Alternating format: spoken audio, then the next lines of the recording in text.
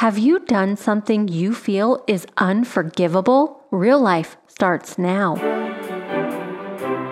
Welcome to Real Life with evangelists Ann and Kathleen Lay, where people with real problems find answers in a real God.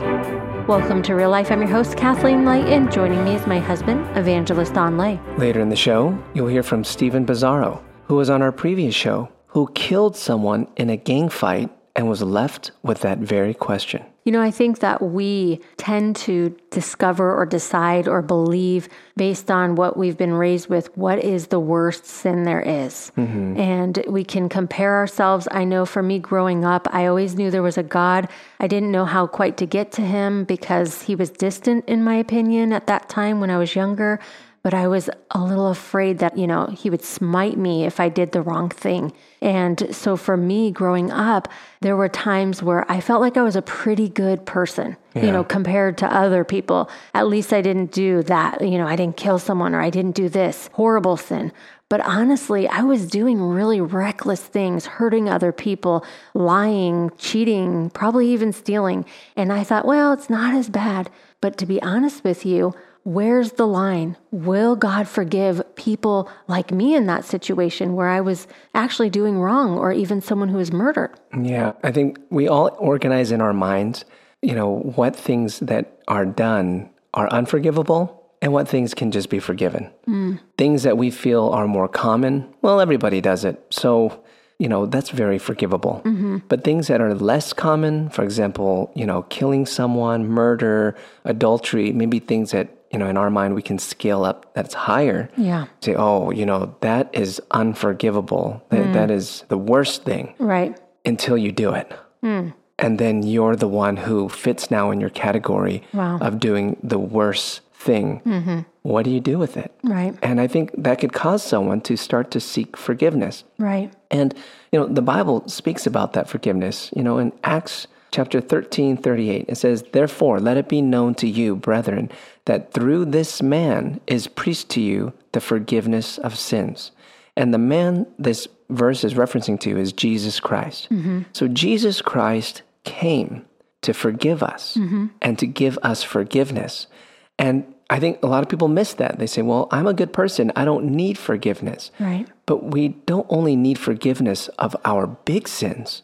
We also need forgiveness of our small sins because a debt is a debt. Mm-hmm. And just because everyone has a little bit of debt, it doesn't pay off the debt. We still need that payment. And Jesus Christ died on the cross for that very payment. And I think what's comforting to me when I read in the Bible, there's a verse that says, yet while we were sinners, Christ died for us. Mm-hmm. So while we were doing wrong, Jesus died.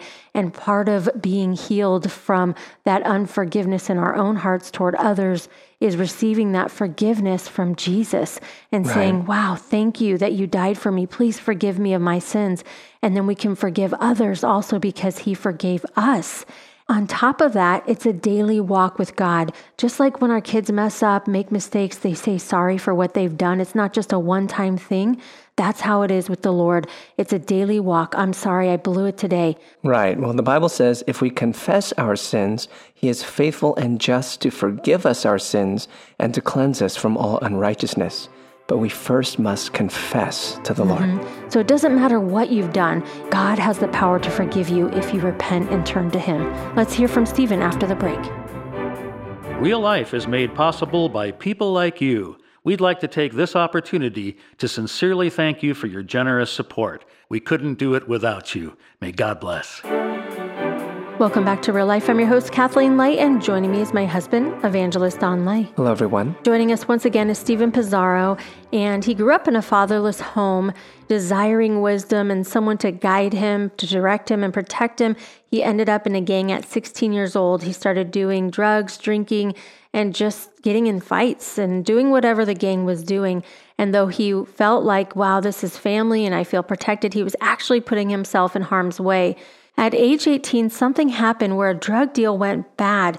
In a moment of self-defense, Stephen shot and killed the drug dealer, and we're going to find out what happened. Let's welcome to the show, Stephen. Thanks for being with us. Thanks for having me, Kathleen. Yes, so I understand that this was so fast. Now, you didn't know if he lived or died. You guys just took off. Tell me what was running through your mind at that time. Were you scared of the police catching you? Were you going through shock? I mean, it would be very difficult. I'd be wondering, did the guy die?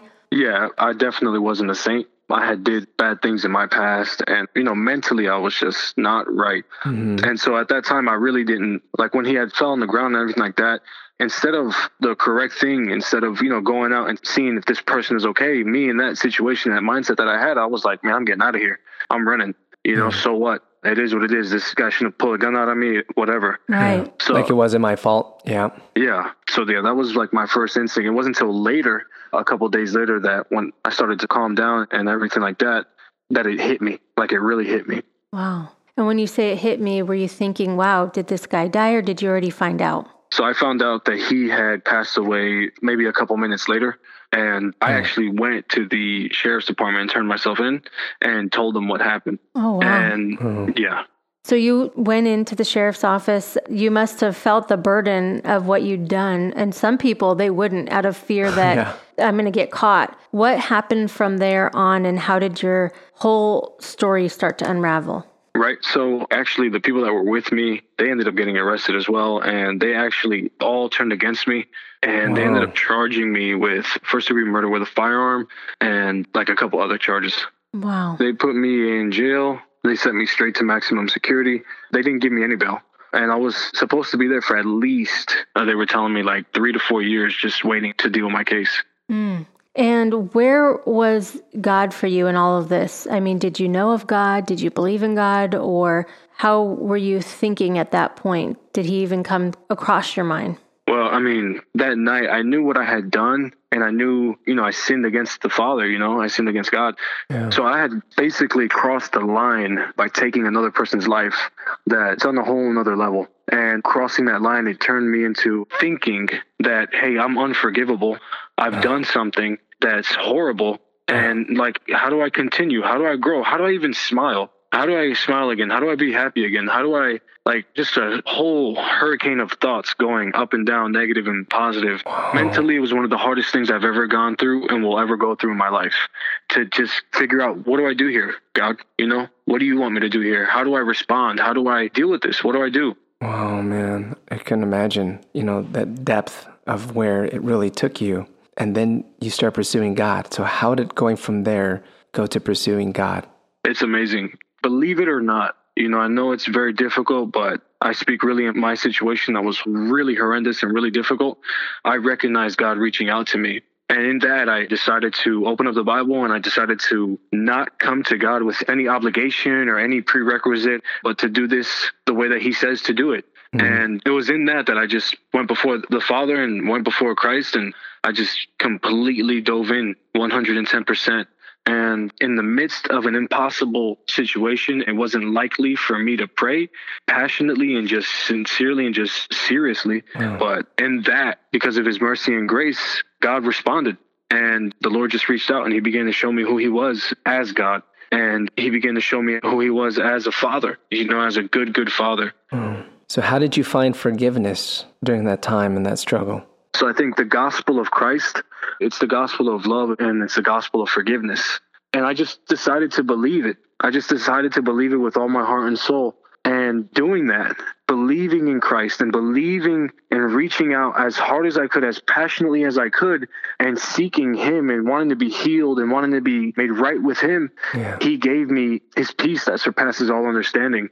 And he started giving me these things and these gifts and these just amazing things that he would bless me with. But I think beyond that, I can honestly say the peace that surpasses all understanding, that was one of the greatest things I've ever experienced in my life. The peace of God that he gives his children. And when he gave me his peace, he's telling me, hey, I forgive you. I love you. I'm with you. That radicalized my whole life. Wow. And not only that, he was merciful in the sense that you were supposed to go to prison for many years, but things didn't happen that way. You actually were released and got freedom. Tell me how many years you ended up in prison and how you got that freedom. So I was supposed to be there for 3 to 4 years to fight that case. There were so many things that were against me. It was going to take time. But I ended up only spending 18 months in jail. And everything that was against me, at the end of those 18 months, the Lord turned around for my good.